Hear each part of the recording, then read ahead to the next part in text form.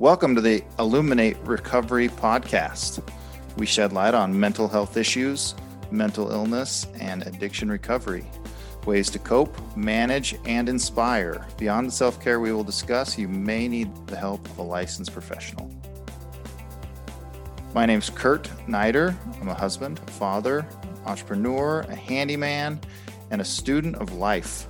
I avoid conflict, I deflect with humor, and I'm fascinated by the human experience. And I'm Shelley Mangum. I am a clinical mental health counselor, and my favorite role of all times is grandma. I am a seeker of truth, and I feel like life should be approached with tremendous curiosity. I ask the dumb questions. I fill in the gaps. The Illuminate Recovery podcast is brought to you by Illuminate Billing Advocates. Make billing and collection simple with leader in substance abuse and mental health billing services. Verification and analysis of benefits, pre-authorizations, utilization management, accurate claim submission and management, denial and appeal management, and industry-leading reporting. Improve your practice's cash flow and your ability to help your clients with Illuminate Billing Advocates. Sarah Bolton is a business development representative serving in the greater Houston area and brings many years of experience in addiction recovery to the last resort recovery. She has worked for both local and national treatment centers and has also facilitated mindful arts programs for residential treatment centers. Sarah sits on the board of directors for the Houston chapter of Texas Association of Addiction Professionals. Additionally, she is the founder of Sober Eve, Houston's only alcohol-free pop-up nightclub for New Year's Eve. Sarah is a proud mother to a teenage son, Jack, who attends the Marine Military Academy. In her free time, she enjoys painting, modern calligraphy, floral design, event planning, and working out. Thanks for being here, Sarah. Thank you so much for having me. Yeah, our intros are kind of funny that way. It's a little quirky to hear yourself talked about, but this sounds like a pretty well-rounded individual. So thanks for coming on. Excited to hear more about Last Resort Recovery. Excited to hear about Sober Eve. Great. Well, let's get started. Yeah, you tell. So, how did you get into the industry? How did you get into the recovery world? So I'm personally in recovery, and a couple of years into my own sobriety, I found myself just really pining to do something that made a difference in the world. I had no idea what that was. I literally started just seeking and praying about what would be next for me. And I worked in a sales role as an account manager at the time. And at that point, I wasn't even aware of the fact that they had jobs like what I do now in business development and marketing for treatment centers. And so when someone let me know that there was a company here in Houston that was looking to hire someone in that role, I jumped at the opportunity because it was literally the perfect job for me. And I have been doing it ever since. So a little over 5 years now. Nice. We spend a little bit of time in that world, right? Because we're medical billers. And so as we're working with a lot of the facilities that we work with, a lot of times it ends up being business developers who have time, right? Clinicians are like super busy. They're constantly, in working with patients. But it's been really fun to get to know the business development crowd, right? My partner likes to say the business developers in the recovery world, they're like the cool kids from high school, right? Because it seems like you guys are always just like the most friendly, outgoing people. It's pretty awesome, right? You seem like you fit that mold too a little bit. Thank you. Tell us more about what are mindful arts programs? Mindful art is an experiential way to work through trauma by utilizing art as a medium. And so basically, sometimes clients aren't able to really talk about like what specifically is going on with them, but they're able to express themselves with either drawing, painting, by use of color, by use of pressure on paper or canvas. And so it's just another way for clients to express themselves. Was that a way that you found that worked well for you to express yourself? Was it a challenge for you to express yourself kind of verbally as you worked through the recovery process?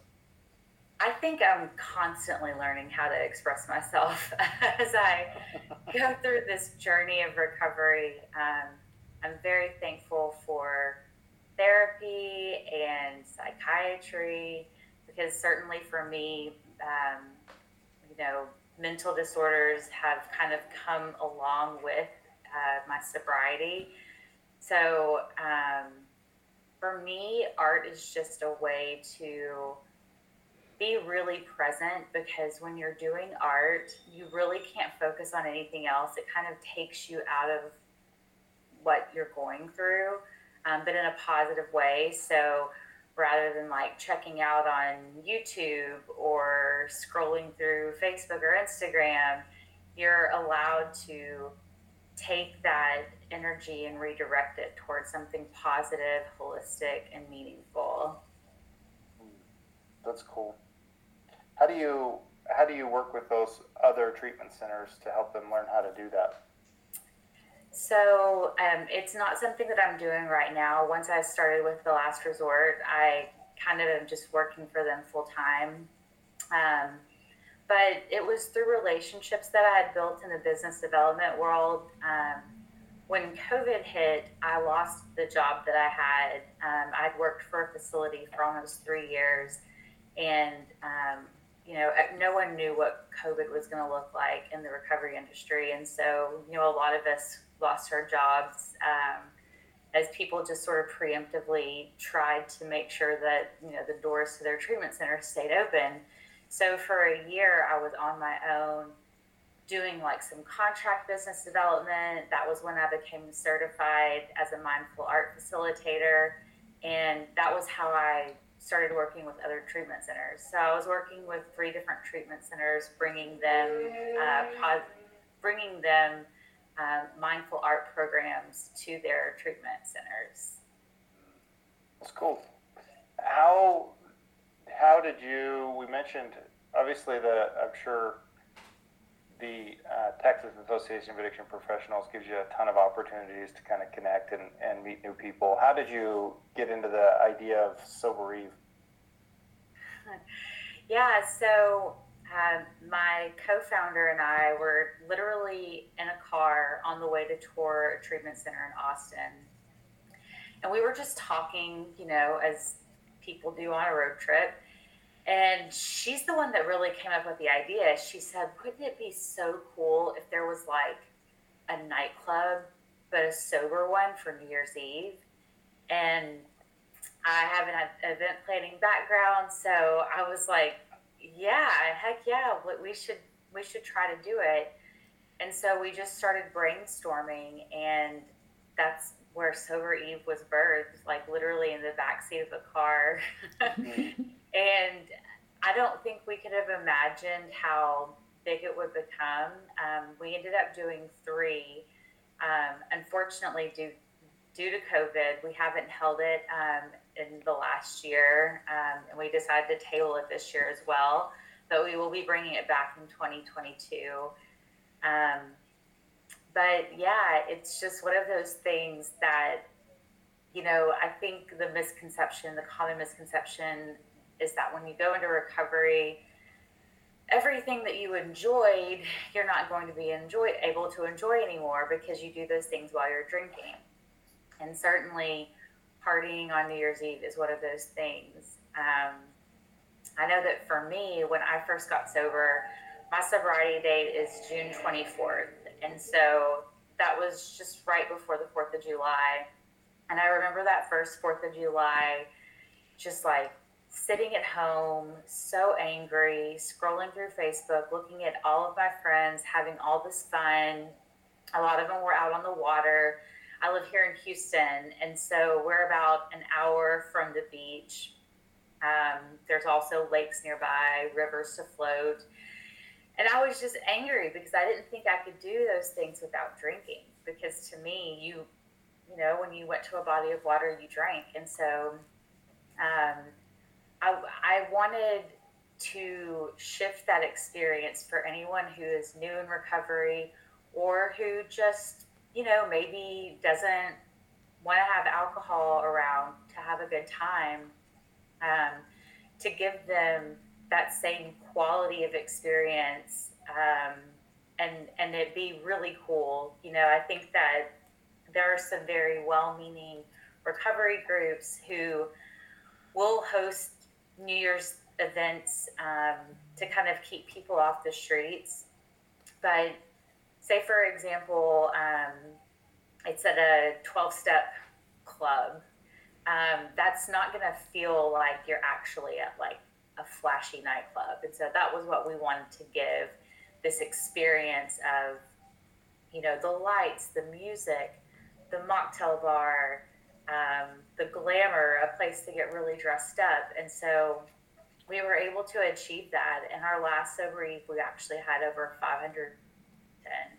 And it was a remarkable experience, just looking out across the crowd and seeing 500 people just like sweaty dancing, breaking it down, 100% sober, having the time of their lives, and staying safe and healthy while doing so. So it's one of my proudest achievements. And my colleague, her name is Bree Brown. She's incredible, and we make a great team. So we'll be bringing it back. Don't even worry about it. Well, I'm sure people are dying to have that come back. I'm just trying to imagine the difference between a sober party, sober dress up, and really have a lot of fun party, as opposed to one that's not sober. It's got to have a very different feel to it. And I don't know, tell me what that's like, because you've been to both, I imagine. Oh, yeah, for sure. I think for me, the biggest difference is just that the people who are in attendance are so super present. Everyone is just full of gratitude and joy. And the joy is not generated by a chemical. It's generated by like the experience they're actually in. We never have any like fights break out. people are respectful. It's always interesting because at the venue where we held it, we had a couple of cops that we had to rent. That was part of the stipulation of the venue. The cops were always amazed by how respectful our people were. And you know how in recovery sometimes you've got some folks are rolling in with like, maybe like a face tattoo or something, and maybe they look a certain way that might be prejudged, but then that individual looks them in the eye and is kind and warm, and it just made me really proud to see the recovery community show up and be who we are, and members of law enforcement to see that and experience that. It was just really special. That's really cool. So nobody's dancing on the table or taking their clothes off. Close to it. Yeah, I mean, people were getting down. And it's funny because the venue that we held it at is actually at a church that just really supports recovery, and they generously donated their space. And so it was just funny to me because I'm thinking, man, like the things that are going down in this church right now, that's probably like not what was intended, but to be seen in these walls. But yeah, it's incredible. I mean, people just have so much fun. They really let their hair down and just let loose. And you have people just showing up completely as themselves. Like there are people in full ball gowns to people in, ripped jeans and t-shirts. It's just really kind of whatever goes. That's a lot of fun.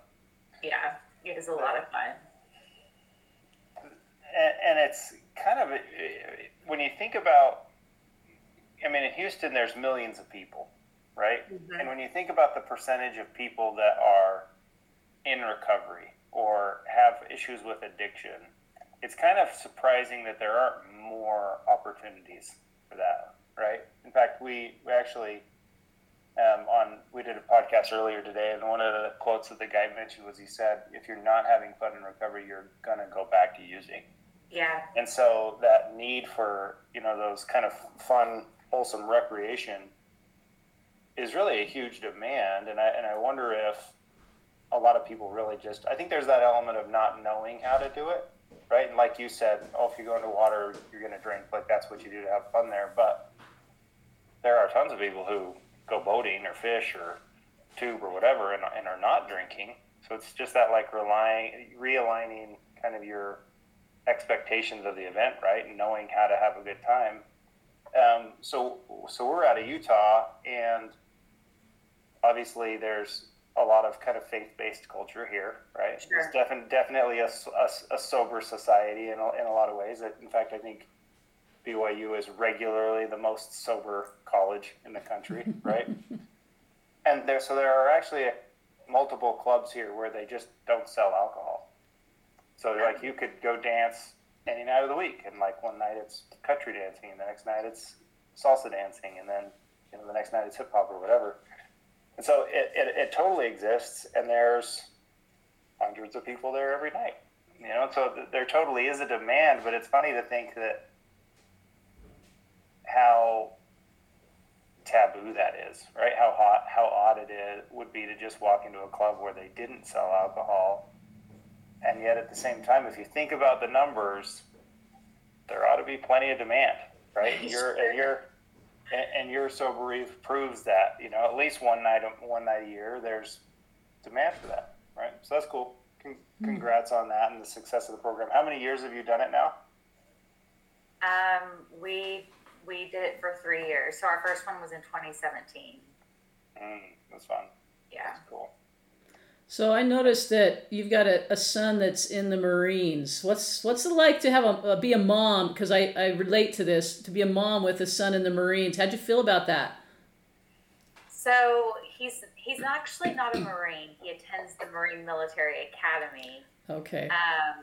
But it makes me feel very proud, just to see how much he's accomplished since he's gone there. It's a boarding school, so it's actually about 5 hours away from Houston. So I do miss him terribly while he's gone. But,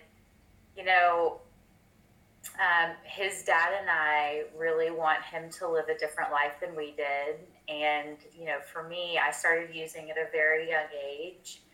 And so whenever I noticed that there was some use that was starting to happen in his life, we gave him the option, if you continue to do this, you'll leave us no choice but to place you in a military boarding school. And so you can do the math on that.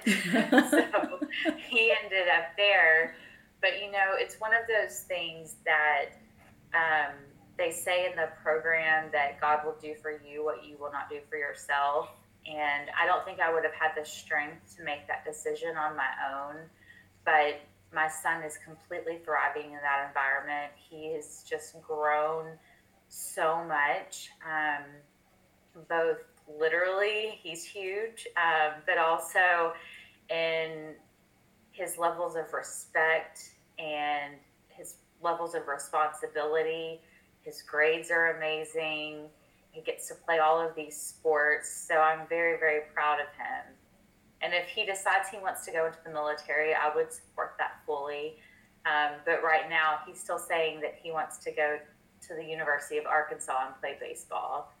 That's where his parents went. So, we'll see. We've still got 2 more years to decide where he ends up for college. Cool. Interesting. That's kind of cool that you have that, that's kind of what your solution was to seeing him go down a path and wanting that to be different, and that you've got that opportunity to do that. Is that, he loves it there and he's thriving there. I imagine he misses you guys too, but he's a teenage boy, right? They don't usually say that. Sometimes he says it. He says it more than he ever has before. But yeah, he's totally thriving in that environment. And it's just, they're able to offer him a level of discipline that I don't think that I could. But more than that, like one thing I'd like to touch on is just that, my son, when he started kind of dabbling in some things, it wasn't considered addictive. So I sent him to an intensive outpatient to see if he could get treated there. And they said that he didn't meet criteria for treatment. And so it's just sort of frustrating that when you have a child that is high risk because of, genetics, but then also his actions are showing, but it's like, well, what do you want? Do you want him to be like shooting up heroin before he's able to meet criteria for your program? Like I'm trying to curtail that, right? Like I'm trying to get him in before we get to that point. So, it's weird the way that works, but I wish there were more prevention programs for kids. But it kind of seems like you have to already be deep into an addiction before you're able to get treatment as a kiddo. That's an interesting point that you make, because in our line of business, we're authorizing people in treatment, and we'll see a diagnosis of marijuana and we're like, yeah, that's not going to work, right? Yeah. You're not going to get insurance to pay for treatment for marijuana. You're not losing your life. It's, it's legal in some places, and some would say it's not addictive, which we all know it is, but it is. That's a real piece. And we, and how many times have we had somebody come in? It's got mental health all over the place. They've got issues, but their substance abuse isn't quite bad enough, and their mental health isn't quite bad enough that, insurance says, no, they don't need the help. They can be treated at a lower level of care. And I'm like, okay, but if it's not inpatient, then they're still engaging in the patterns. They can't stop. Like, you're not getting this, right? Yeah.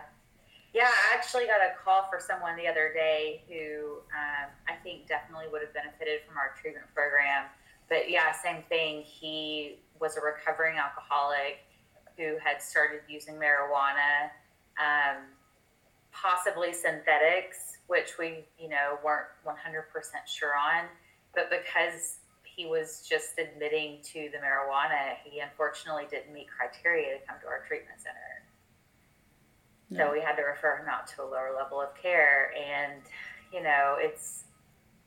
I'm sure you guys are well aware that, working with insurance companies can definitely be tricky sometimes.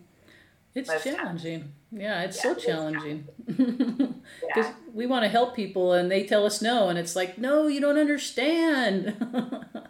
Yeah, I mean, believe me, we are constantly at the last resort. We have a whole team of people that just work with insurance companies because we're trying to get our clients the best possible care for their substance use disorder. And when an insurance company comes back on, say, so if someone is, working through their treatment and then insurance comes back and they say, well, we think that they've had enough time in your treatment center and now it's time to set them down to intensive outpatient, our clinical team has to really fight to get those days so that they can stay into treatment. But, it's one of the things that I'm very grateful for insurance companies, because without them, think about the number of people who wouldn't be able to have access to treatment. So, it kind of goes both ways. It does. And the thing that I've noticed about insurance companies, which I find this interesting, is when we call to go get an authorization, that insurance company, if they've been with them for any period of time, probably knows more about that person than we do. And so then we're telling them a story that they already know, a year's worth of treatment episodes that we don't know about because they haven't disclosed it. And so sometimes it's like we have to just accept that they probably have a better idea of what this client, whether they're ready for treatment now or not. And so some of their decisions are on the background, the same thing is they know more than we do and they can't tell us. Yeah. So there's two sides to it, and I'm not going to say they're always right, but there are two sides to it. There's two sides to it, and I'm not going to say they're always wrong.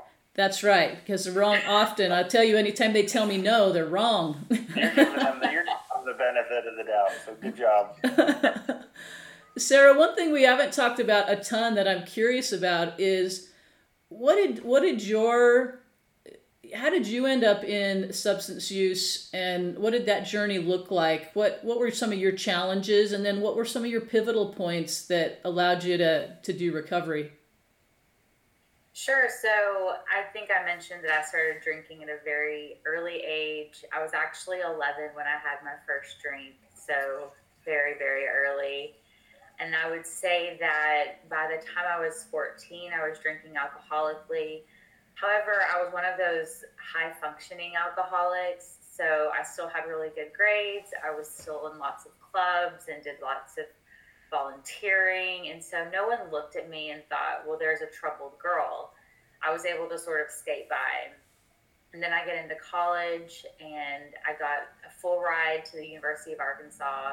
So I had to keep a certain GPA to maintain my scholarships, which I managed to do, even though by that point my drinking had wrapped up to being almost daily and was certainly engaging in alcoholic drinking by that point.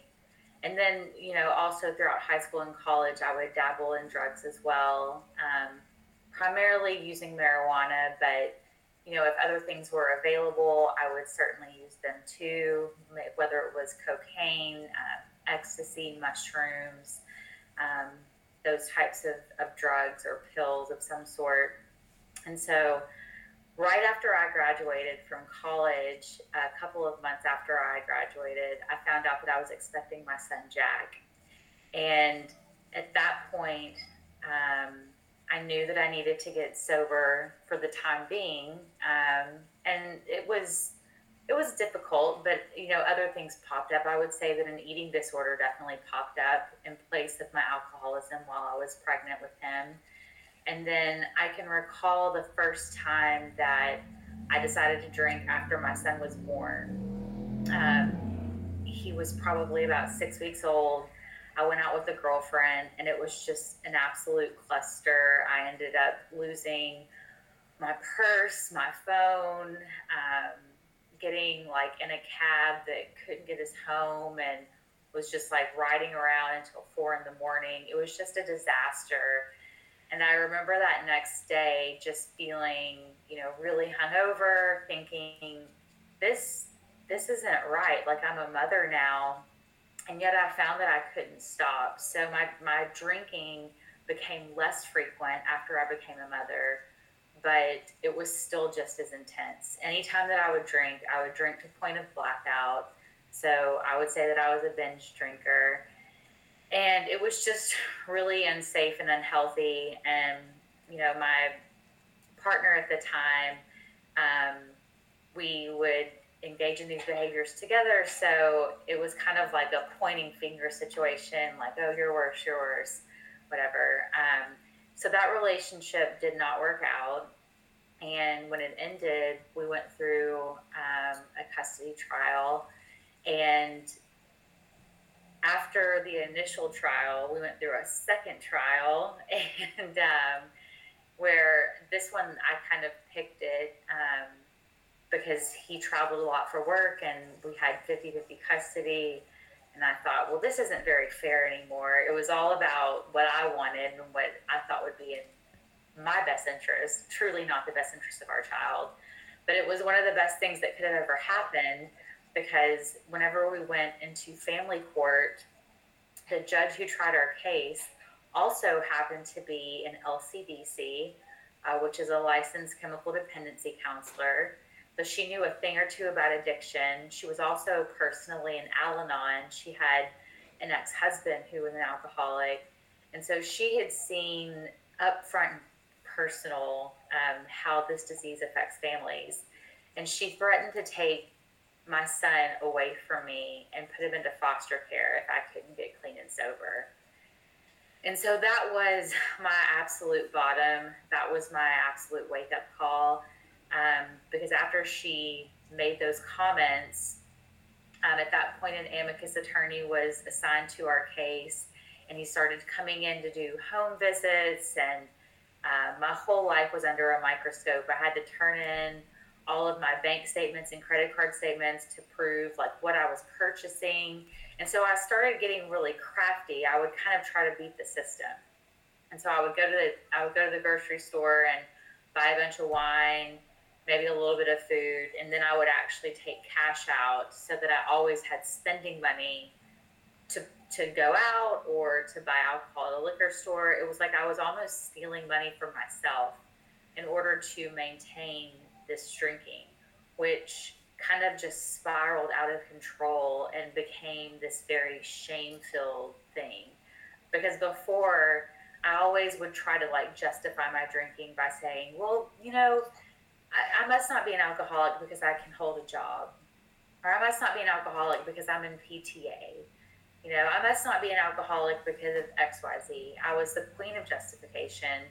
And here I was in a situation where there was no justifying my way out of it. I mean, I was risking losing custody of my child to the foster system if I got caught drinking, and I still could not stop.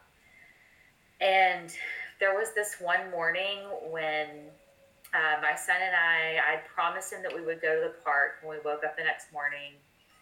I consumed probably 3.5 bottles of wine, and I really only know that because of how much was in the trash the next morning because I blacked out just drinking alone. It was very desolate in those days.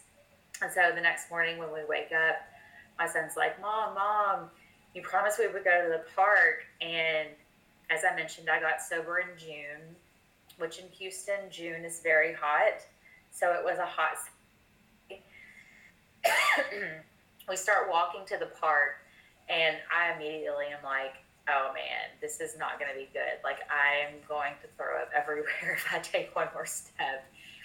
And so I then informed my son that unfortunately, you know, Mommy's not feeling so good and we're going to have to go back home. And I can just remember that walk back home so clearly.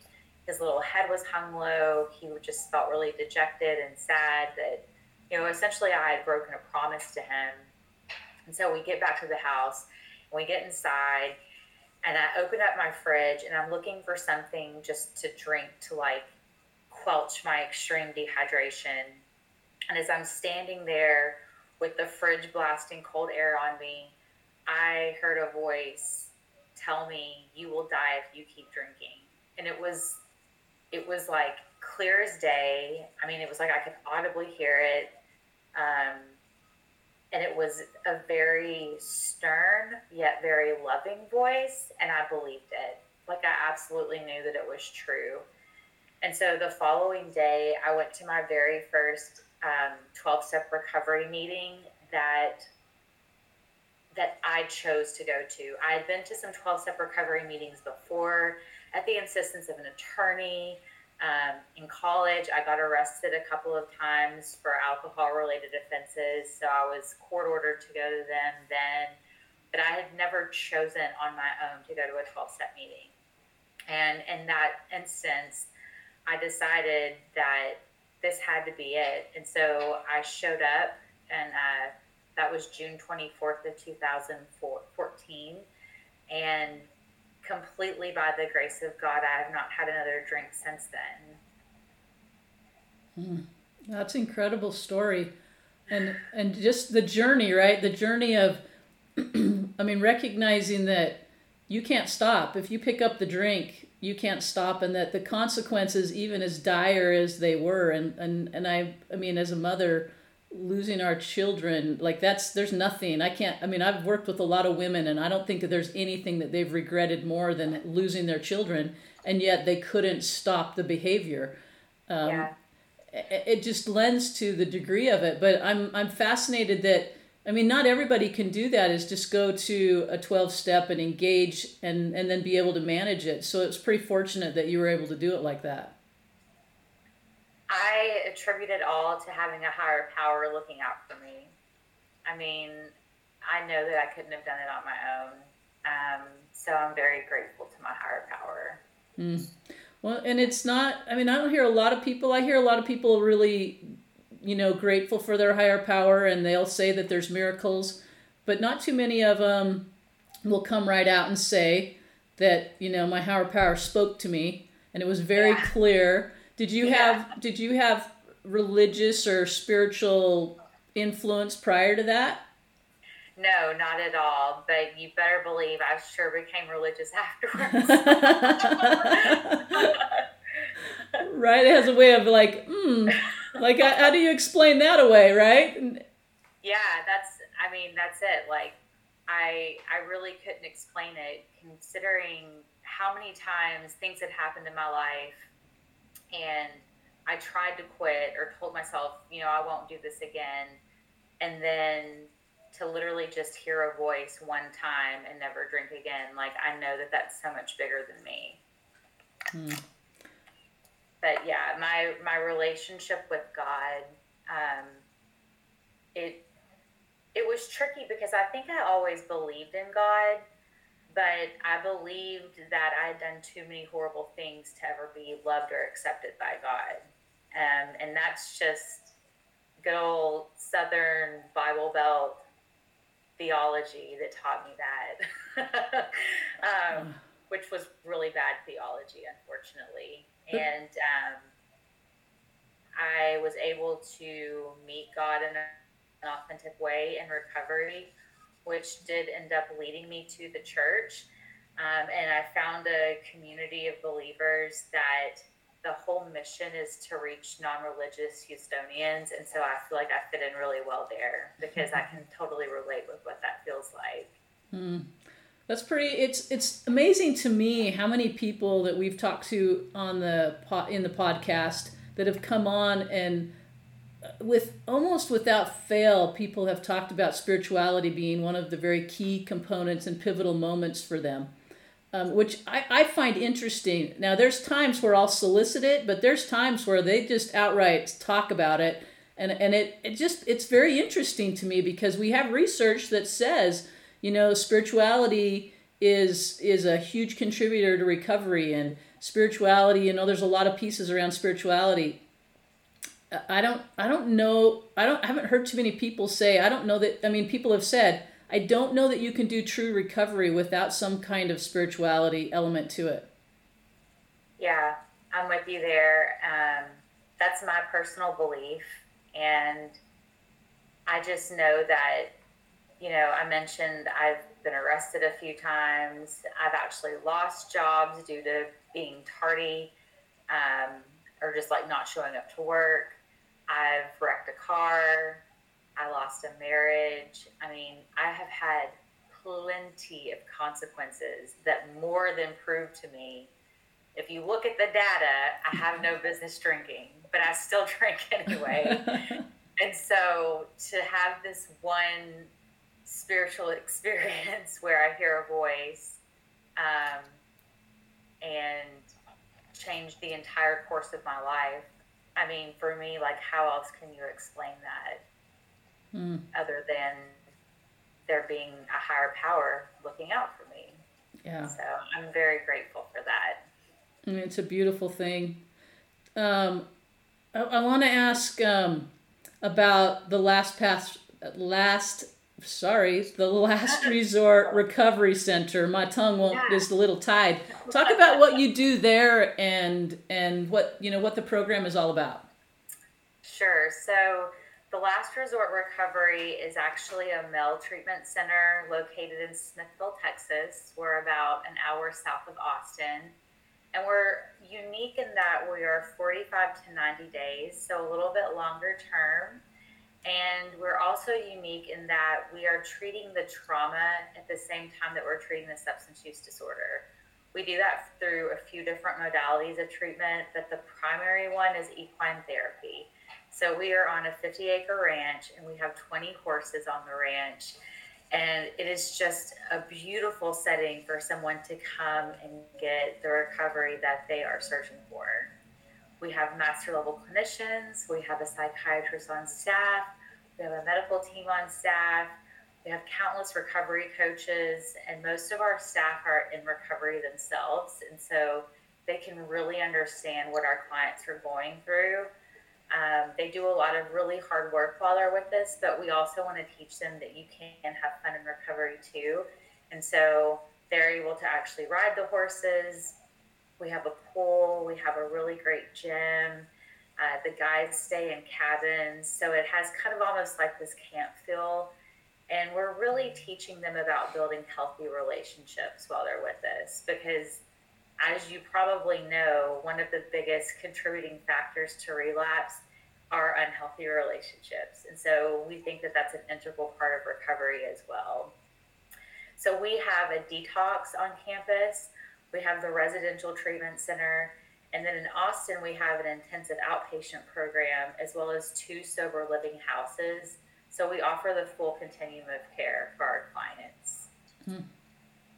It's important. I think it's important because they start that journey, and the connections are I won't say equally important, but pretty close to equally as important as the recovery, right? Is those connections and sober living community that they can connect with, and so it's really valuable. And so having to switch, and not be able to do the whole continuum in one place can be challenging, because they can fall off the wagon in that very transition. Yeah. One of the things that I'm really proud of that we do well is making sure that there is that continuum built into their treatment plan. And so a lot of places say that they do this, but we actually have a team member who is our care coordinator, and he actually just hired another person to assist him, because we take it so seriously. And not only are we finding an intensive outpatient for them whenever they're discharging, we're finding a sober living, a primary therapist, a psychiatrist if they need one, regardless of where they're going back to. So if our clients are not discharging back into the Austin area, obviously it wouldn't make sense for us to push our IOP or sober living on them. So we want to make sure that we know where they're at, and we are encouraging them to attend a place that's going to make the most sense of them, where they can start living their life out in recovery holistically. Yeah, I love that. I love that. Just for what you said, is it's not all about the money, and we want to keep them here, but not if it's not the right thing for them. And going to IOP somewhere else is probably the right thing for most of the clients, because they've got to connect with their community, or they're in the same place they were when they left. Exactly. That's important.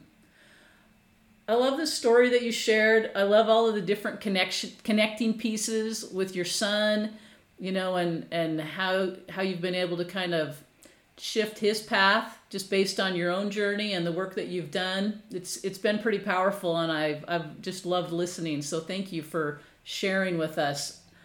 I imagine that people are going to want to connect with you and get a hold of you, so you ought to probably share some contact information too.